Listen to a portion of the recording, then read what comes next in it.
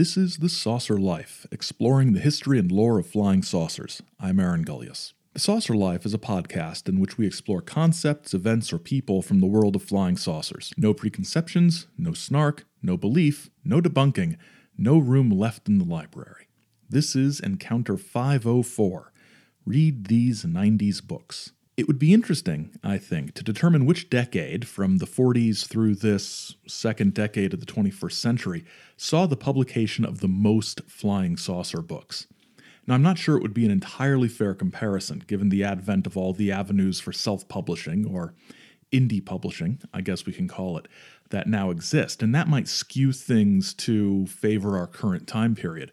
But in any case, some of my favorite saucer books, and some of the most significant, I think, appeared in the 1990s. In this encounter, we're going to examine 4 books that should be in your library, or at least on your interlibrary loan list.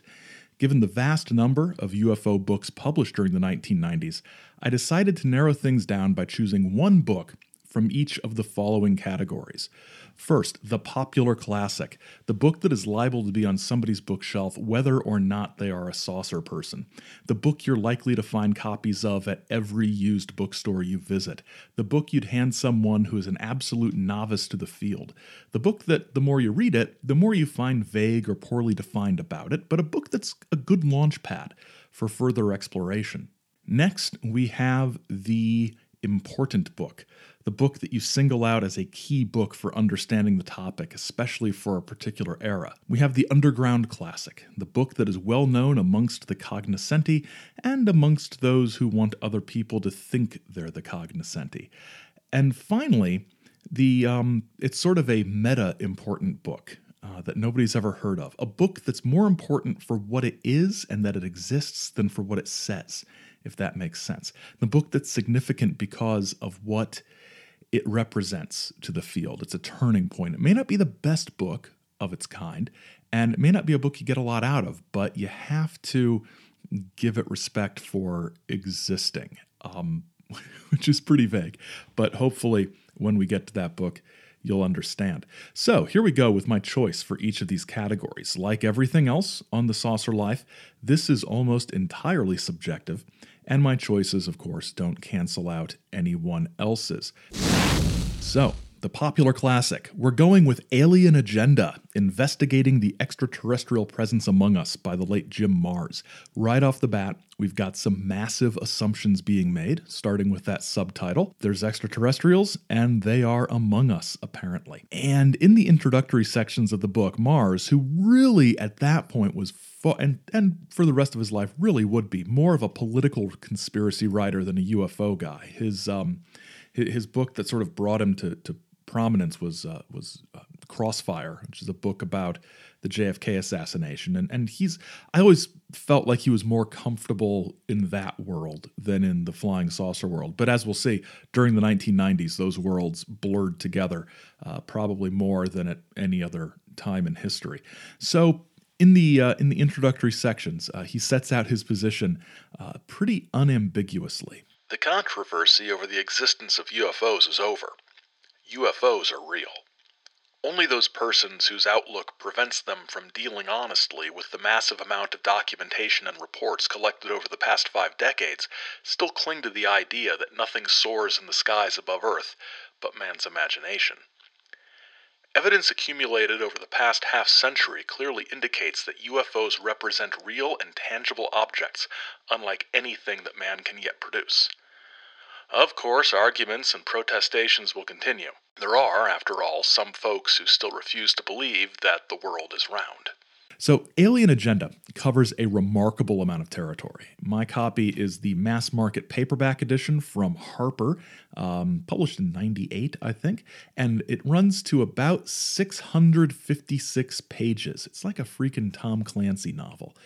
Marrs takes us everywhere, from the ancient astronaut, ancient alien genre to the 1897 Aurora crash of something in Texas, to World War II, ghost rockets, Nazi saucers, the Battle of Los Angeles, through Roswell and the golden age of the 50s and 60s, all the way to the late 1990s, taking it right up to date with when it was written and published, covering abductions, underground bases, MJ-12, Area 51, and every bit of ufological ephemera in between. He even discusses contactees, although in a very superficial way. For example, his discussion of George Van Tassel mentions neither the Integratron nor the entire figure of Ashtar, who, as we've seen, was a fairly significant character in that channeled saucer message genre.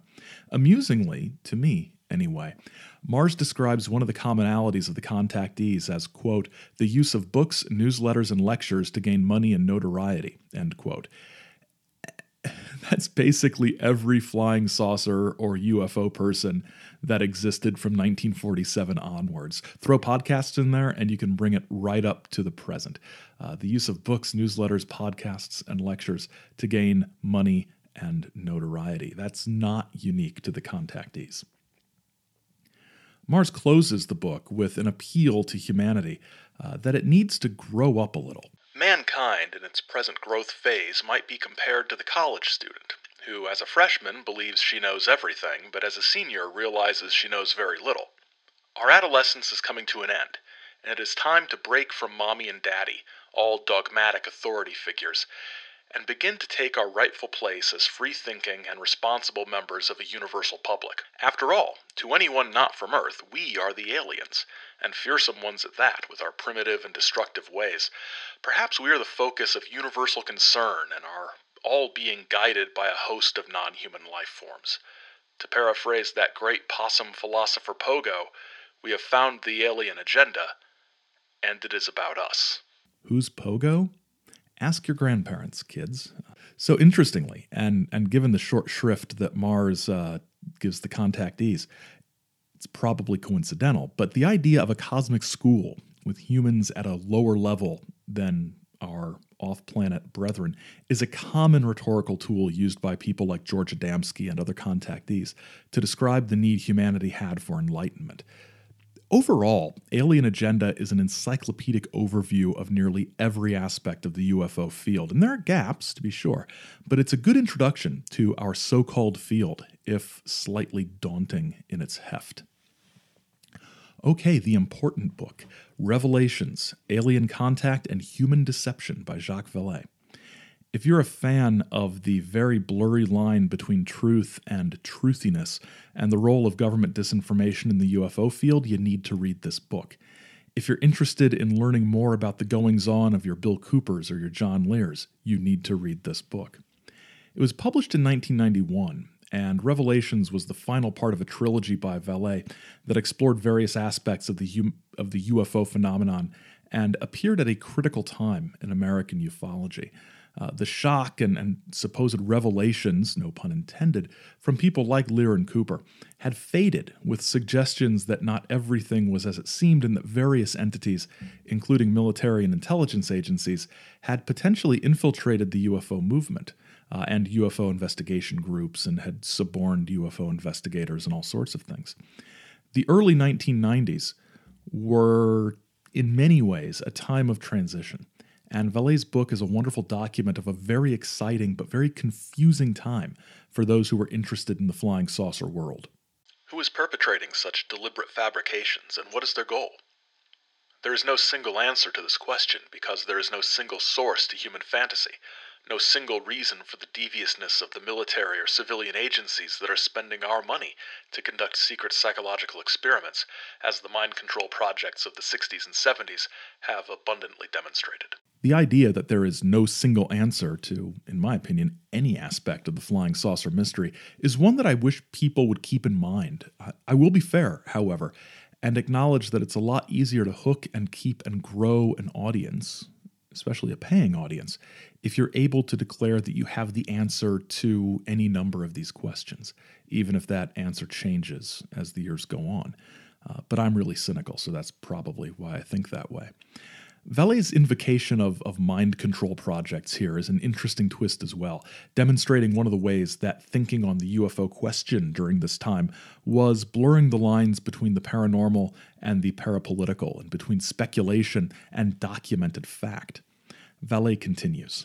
So, as I kept digging into a mass of information that had been generally avoided, it is not surprising that my research should have taken me towards some unexpected quarters.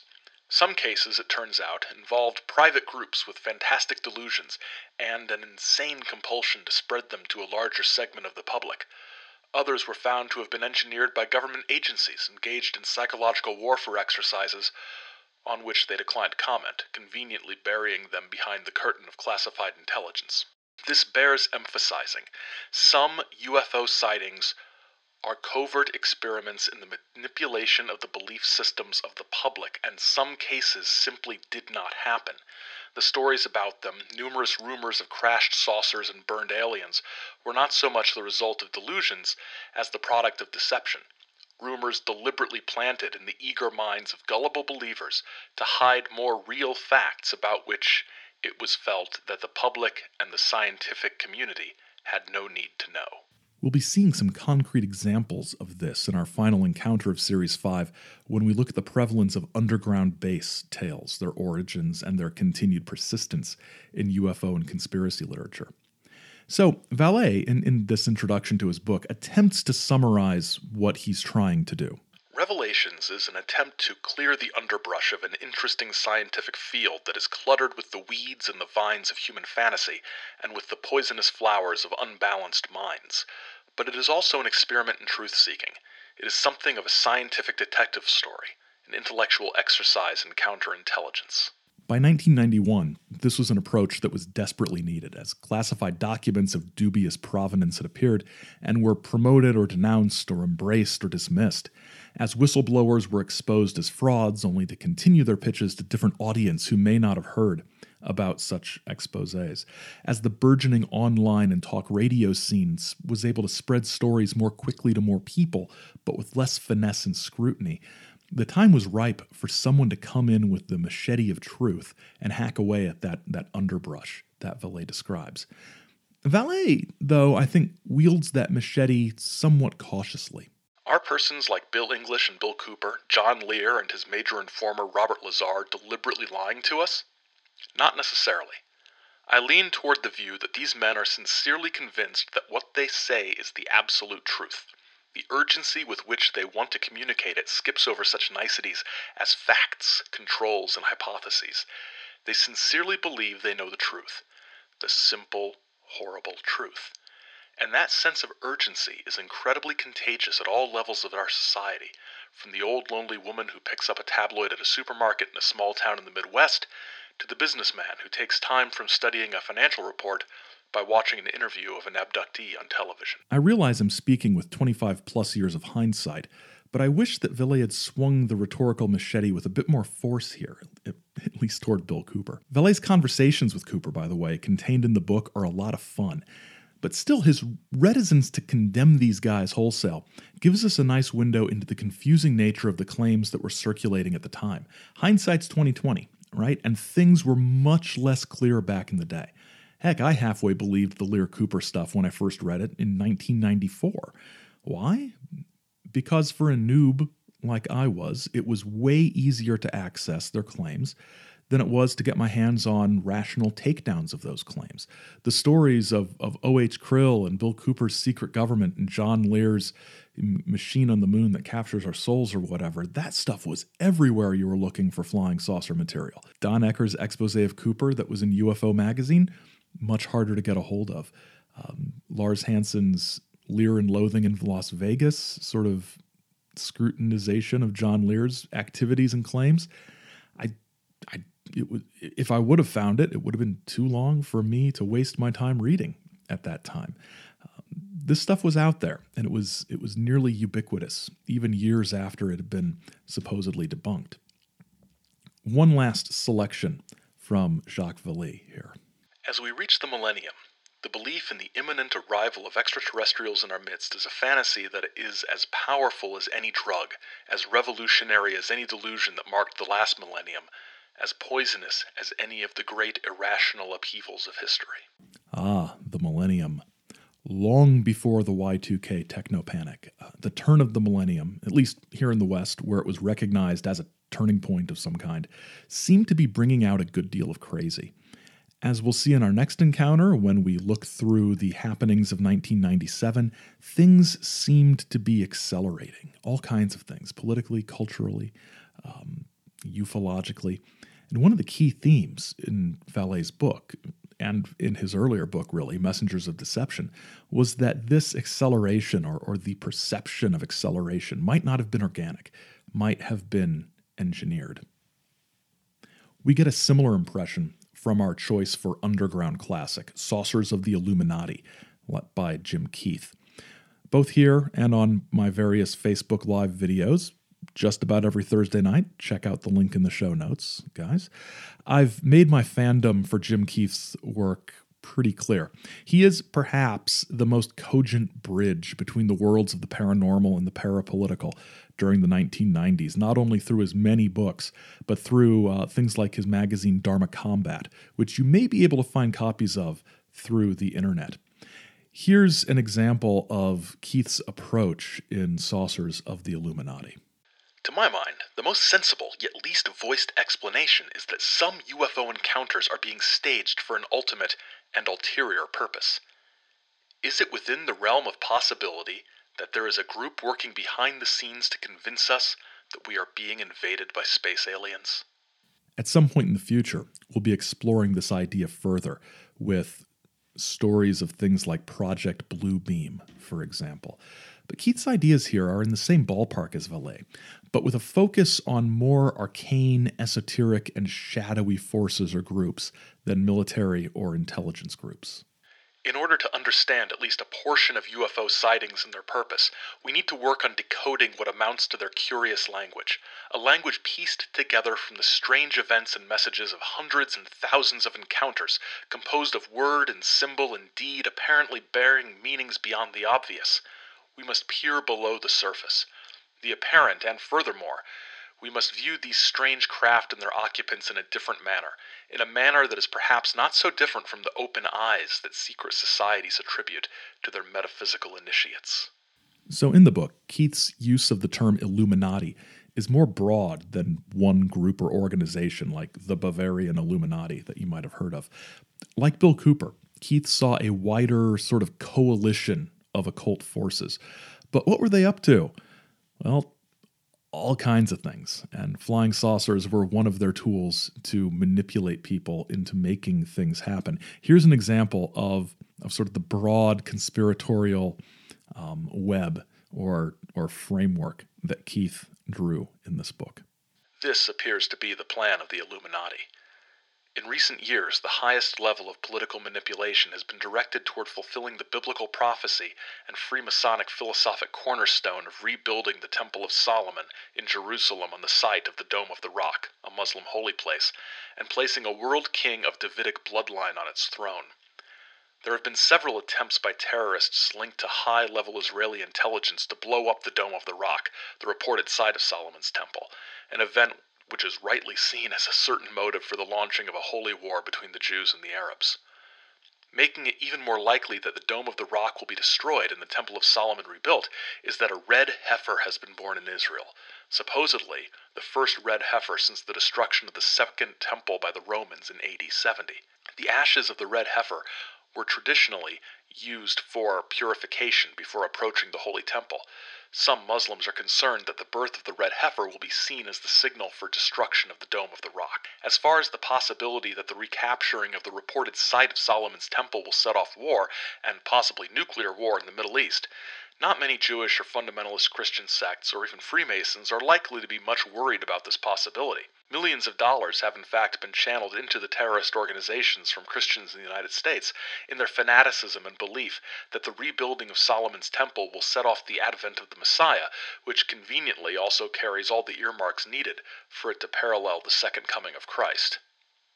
And the manipulation continues. There's a lot going on there, and you will see similar stories or theories or suppositions in books that have nothing to do with UFOs. There's a lot going on in that selection. There's a lot going on in the book as a whole, despite it being a very slim sort of volume. And Keith's writing is more classic conspiracy writing than classic UFO writing. So when, not if, folks, when you read Saucers of the Illuminati, have a pen and paper handy to take notes, draw diagrams, and so on. This is one of those books you have to read actively rather than passively. So the meta book, the meta important book, the important book nobody's heard of, the book that I struggled to define and said was more important for its existence rather than for any one thing it said. We've got 1998's Aliens in America, Conspiracy Cultures from Outer Space to Cyberspace by Jody Dean. Scholarly approaches to aspects of the UFO phenomenon were not entirely new in the 1990s, or by the 1990s. We've mentioned a few on the show. David Jacobs' UFO Controversy in America, When Prophecy Fails, and so on. What began to change in the 1990s is that the scholarly approach to UFO belief began to look at UFO belief and believers through a variety of political and cultural lenses, in which UFO thought, UFO belief, was often representative of larger cultural trends.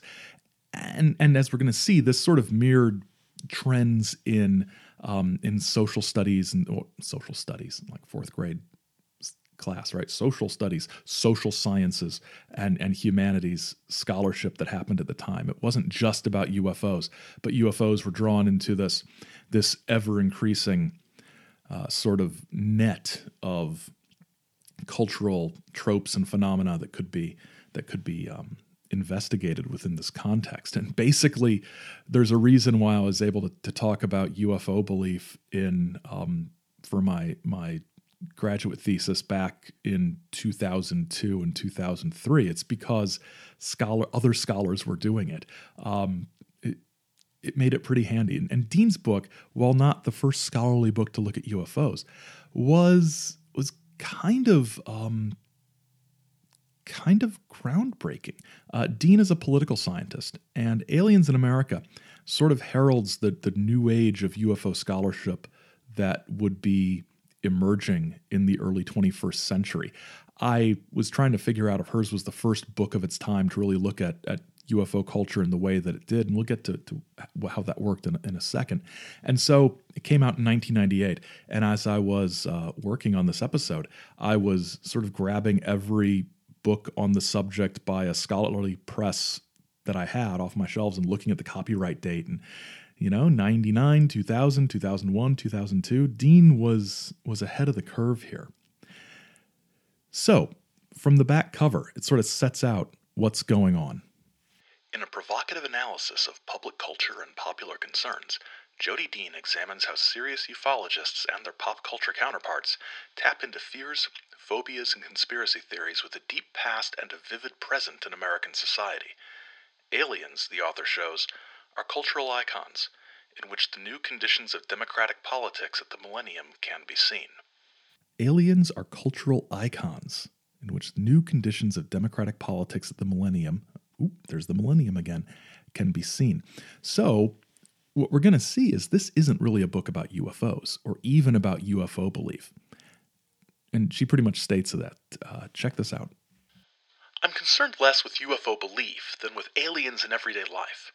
How is it possible that American popular cultures in the last decade of the 20th century are so taken with, so interested in, so inscribed by aliens? Aliens are embedded in America. They have a history in folklore, a present in Hollywood films. They are part of the cultural moment of the millennium. Why? Interpreting these texts won't tell us. We need a broader, more multi-layered and interdisciplinary analysis. We need an interrogation of the connections between cultural artifacts and social and political life. Reading the selection took me right back to graduate school, seriously. It was that same sort of low-level anxiety of not really having any idea of what's going on and just knowing a series of phrases to repeat. That made me sound like I'd understood the reading. It's about the semiotics of aliens as symbols and artifacts. And of course, we have to interrogate something, in this case, the concept of alienness itself. So Dean's a political scientist. Where does the political science enter into all of this? Ufology is political because it is stigmatized. To claim to have seen a UFO, to have been abducted by aliens, or even to believe those who say they have, is a political act. It might not be a very big or revolutionary political act, but it contests the status quo.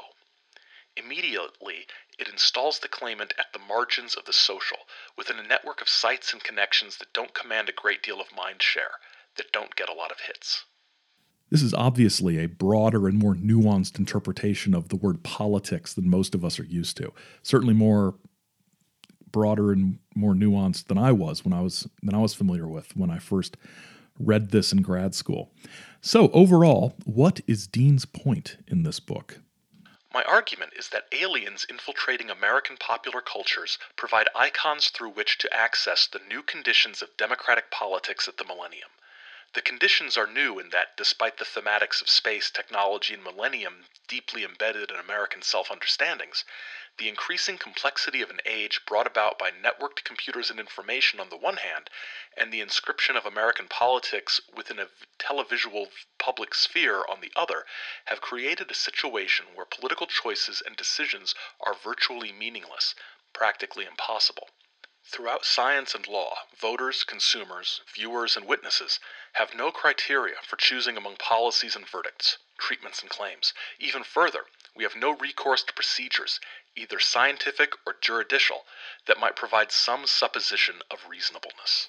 Forget the 1990s. This is relevant now, and was actually, I think, extremely prescient in 1998. In my opinion, basically, Jody Dean's Aliens in America might be the most inevitable book I can imagine emerging in 1998. It's a product both of a shifting scholarly landscape in which, for example, the definition of political is very broad, and also the way that flying saucer lore and political conspiracy lore were beginning to feed off of each other.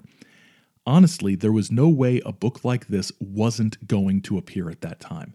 It's as of its time as a sociological study of a contactee group was in the 1950s, or that a summary of the UFO history in America would be in the mid-70s after the heyday of the Golden Age had passed away.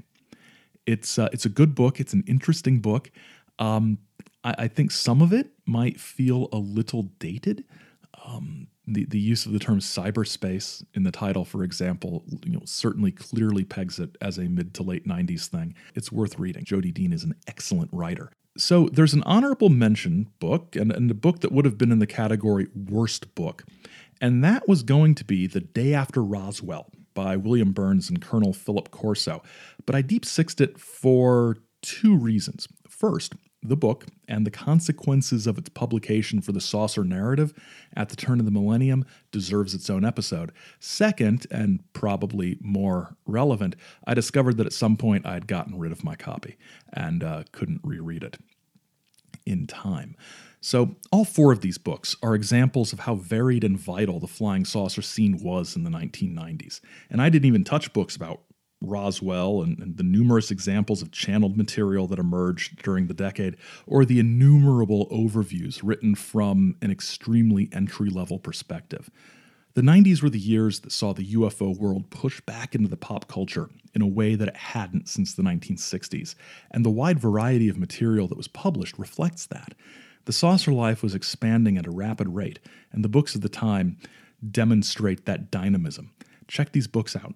You'll be glad you did. I've got links to these books we've discussed in the show notes, and you can check those out.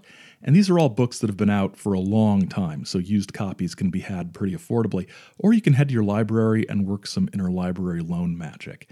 You can also explore the archives of the show at saucerlife.com, follow us on Twitter and Instagram at saucerlife, or email us at thesaucerlife@gmail.com. You can subscribe to The Saucer Life on iTunes, Google Play, Stitcher, or your preferred podcast app through the RSS feed on the website. Ratings and reviews on iTunes and other platforms are always appreciated, and we thank those of you who have done so. The Saucer Life, Encounter 504, was written and produced by me, Aaron Gullius, and is a Chizo Media production. Till next time, keep watching the skies, because the skies are watching you.